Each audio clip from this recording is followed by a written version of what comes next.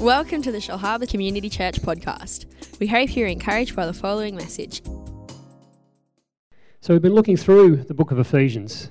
We know the Apostle Paul wrote this to a church out there in modern-day Turkey, and Ephesians at the time was a pretty modern Roman city.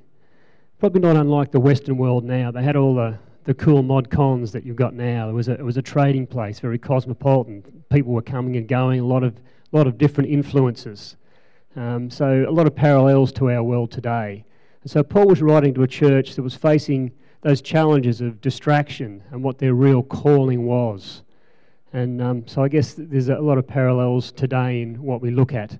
Paul spoke to that church first about the riches that they had in Christ. The first half of the book talks about the things maybe that are to their spiritual account, credit to their account, I guess. Things that, blessings they had, things that were within them. And then the second half of Ephesians, Paul talks about what to do with those things. He talks about the action, what now, all the therefores as a result of this. What are we going to do now? So we're into the middle of that now in Ephesians 5. So love you to turn with me to Ephesians 5 this morning. Apologies for no graphics. A few technical glitches on my part by the look of it. That's gone somewhere off into the internet, not to where it should have gone this morning. So you'll have to bear with me. You'll have to open your own Bible or maybe share with someone next to you. And we'll see what God's got to say to us this morning. Let's just pray before we start.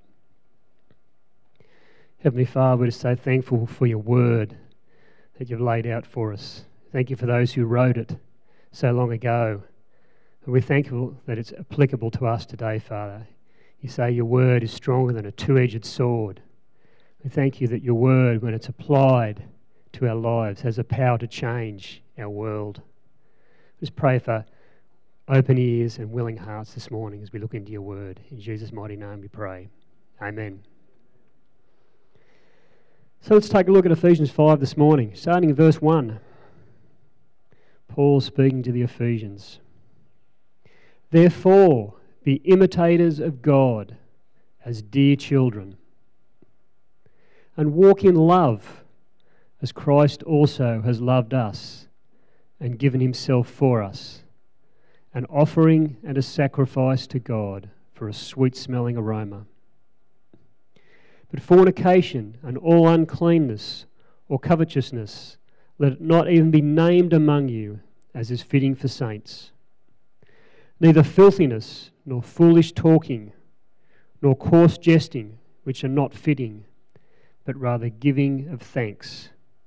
For this you know, that no fornicator, unclean person, nor covetous man who is an idolater has any inheritance in the kingdom of Christ and God.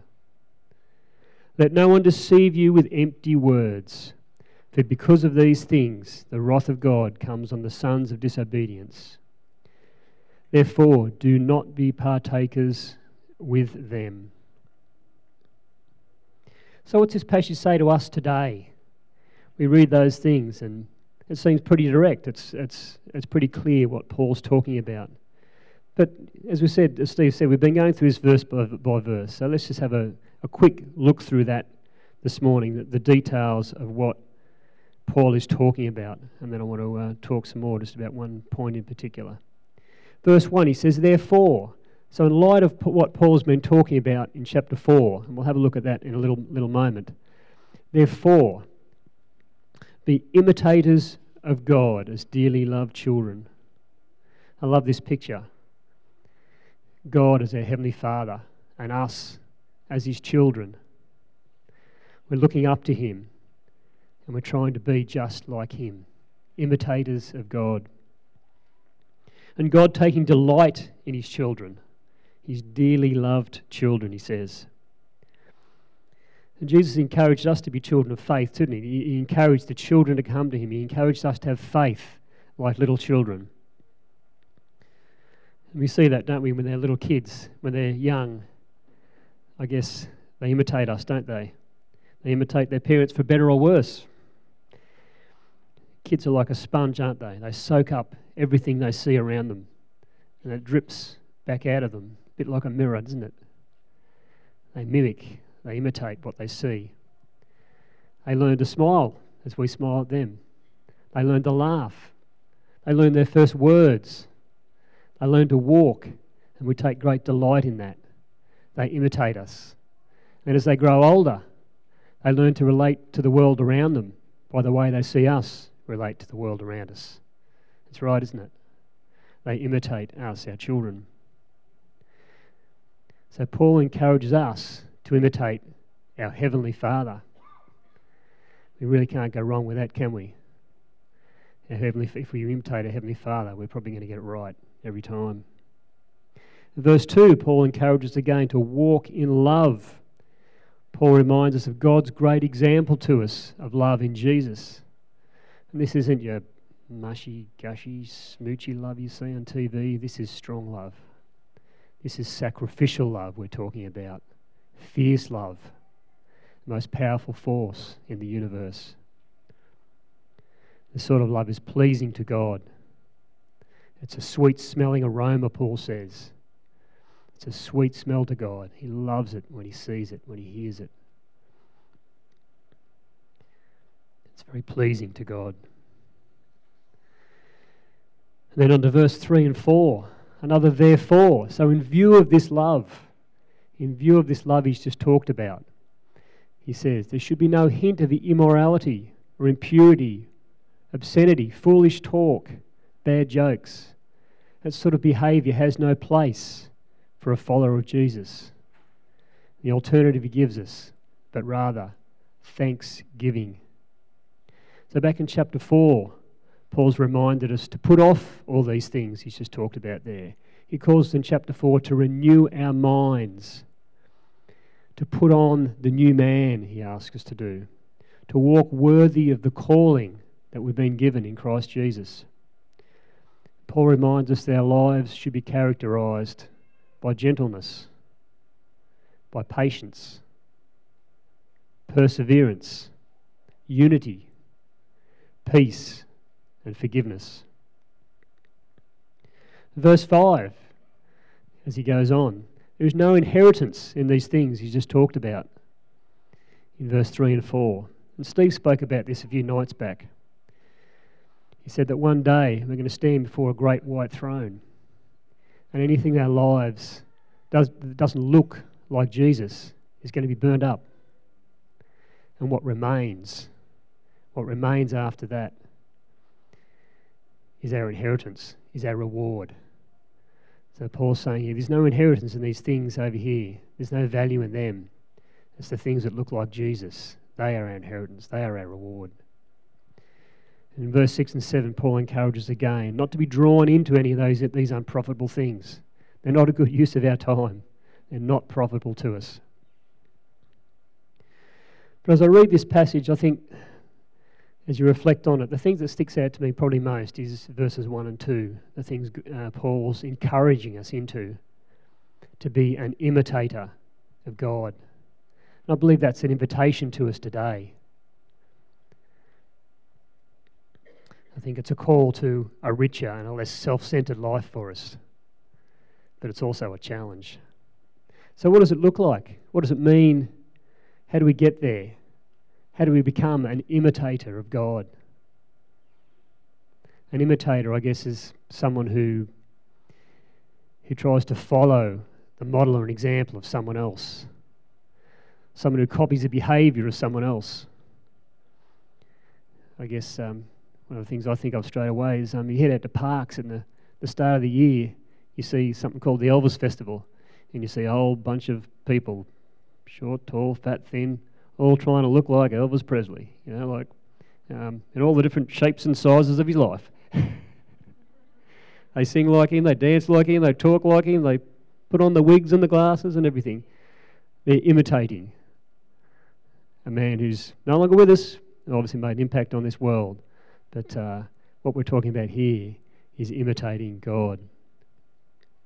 So to be clear, when we're talking about imitating God, we're not trying to be God. God is God, and we are not. That's pretty obvious. I think we're all probably come to that realisation. But Paul here is calling us to reflect God's qualities, to follow as an example, so that those around us who don't know him, and even those who are seeking him, when they see us, they see a reflection of what God is really like.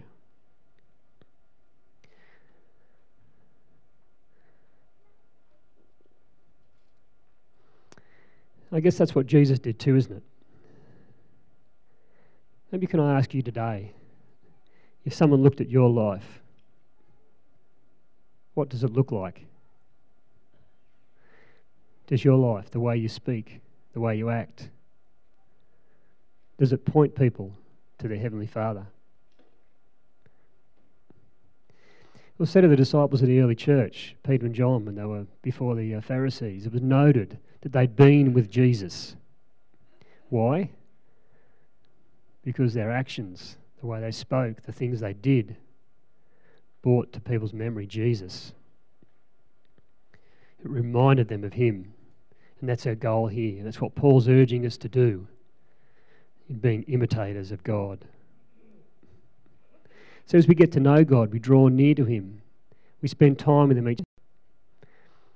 We spend time praying. We read His Word. We get to know His heart. And in doing that, we start to reflect. We start to mimic our God, outworking these things in our lives, these characteristics in our lives. Then we start to pray, to see things, to see situations, to see people the way that God sees them. And we allow this way of seeing things to move us into action, to become imitators of God, His dear children. I guess we always imitate those we look up to, don't we? You see a lot of people in this world looking up to people. I guess social media and media is the big thing today. You know, you see people idolise them. So you can see what they're doing, you can hear what they're saying, or their actions, things like that. So people follow them, they imitate them, they dress like them. And even, I guess, the problem is the fictional world of movies and things like that. You're imitating things that aren't real. Yet we have a real God. And we've got His Word here. Paul's calling us to imitate God. That's what's really going to bring satisfaction to our lives. And Paul goes on in verse 2 there to say, walk in love just as Jesus did. Walk in the ways of sacrifice. And of course, Jesus did exactly what Paul's calling us to do here, didn't he? He imitated His Father in heaven. John 5, verses 19 and 20, we hear Jesus speaking, and He says, I tell you the truth, the Son can do nothing by Himself. He can only do what He sees His Father doing. Because whatever the Father does, the Son also does. For the Father loves the Son and shows Him all He does. So Jesus spent His time on earth imitating God. That encouraged me all the more to pray, to see things the way God sees them. Jesus spent His time with His eyes fixed on His Heavenly Father. And then we hear, I guess, the Father speaking at Jesus' baptism, don't we? This is the Son whom I love and I'm well pleased in. God delighted in his Son because He imitated His Father. And that was the key to Jesus' effectiveness, wasn't it? Jesus was effective in His ministry on earth because He imitated His Father. And He did what He saw His Father doing. That's key to us, isn't it? So we can see from Jesus' life, though, that's costly, isn't it? It's not a simple way to go, and it's pretty countercultural to what we see around us, isn't it? We're going against the tide when we do these sort of things. The things Paul talks about setting aside is the things we're up against, the things that are becoming the norm. Impurity, greed, immorality. But if we go against the tide of those things and we keep our eyes fixed on God, imitating God, that's when we're pleasing Him as His dear children. So I guess that's the thing as I think about it. The same way that we delight in our kids when they imitate us and they respond to us, God takes delight in our imitating Him when we trust Him, when we do what He says, when we take Him at His word, when we take those steps of faith to act on the things He's calling us to do. It brings Him great joy. And God loves us no matter what, but He delights when we follow Him. So imitating God is also what sets us apart from the world around us. It makes us that salt and light wherever we go. And Jesus said that when salt loses its saltiness, it's only good to be thrown away. And I don't know about you, but I don't want to be useless to God. He loves me and He wants to delight in what I do. And I want to be in that place. So imitating God's going to change our world. It's going to change our families, our workplaces, our schools, our city. And each of us, you and I, we each have that sphere of influence around our lives, don't we? We have those people we come into contact with each day. We have those situations that we're in, moment by moment, where we can do and say, and we can be a beacon for others, pointing them towards God by how we act.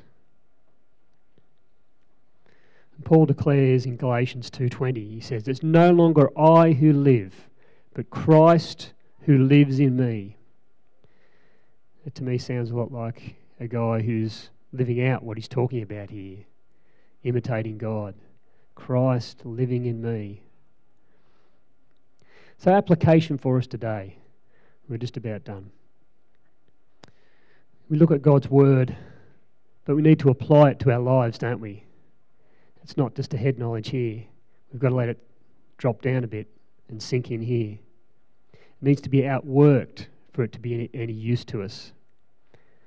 A head knowledge isn't going to change our world, but as we act upon what we know and what we've seen, that's going to change our world. So I'd love you just to get into a comfortable position today where you can just relax and just focus on God, centre on God and what we've been talking about today. You might want to close your eyes, but just kick back, relax, and some questions I'd love you to consider today as we just talk together. What steps do I need to take today to begin or to grow in imitating God? Maybe it's just beginning the day with some more quality time with Him. Getting up a bit early to sit with Him. Maybe it just means heading for your Bible before you head for your social media. I don't know. God delights in us waiting on Him. I don't know about you, but it's the best way to start my day. No matter what's going on, I can start the day peaceful and in full knowledge that God's in control. Maybe it's spending more time in His Word, not just reading or rushing through a passage, but meditating on it and digesting what God's saying to me. When we listen and take time to seek out what God's saying to us from His Word, He speaks to us directly into our lives. That was His original intent for us, for mankind, to speak with us, to walk with us. He delights to be at the centre of our lives, to walk together with us through the highs and the lows. What steps do I need to take to grow in imitating God? Maybe it's praying that prayer more often. Lord, please help me to see things the way you see them and allow what I see to move me. And having the courage to act on what I see. He delights in seeing us growing to be more like Him. Well, there might be some situations that come to mind where you can see that you've really not been imitating God. There might be things where you'd say, yep, I've really blown it here. Or yep, I need to make some more changes in how I relate in that situation or how I'm responding in a situation. Now's a great time to commit these situations to God. We can allow His wisdom and His grace into those places and see what He wants to do. You see how God delights in walking out these things with us. He wants to walk with us side by side. He's a great healer, and His grace is amazing in places where we think we just can't do it ourselves. So I love us just to pray as we finish this morning. Heavenly Father, I want to say thank you that we can draw near to you. Thank you that we are your dearly loved children and that we can be imitators of your goodness, that we can be salt and light in difficult places. Today we ask more and more, help us to see things the way you see them. Help us to be moved by what moves you. Help us to be imitators of you in every situation that we find ourselves in. We pray in Jesus' mighty name. Amen.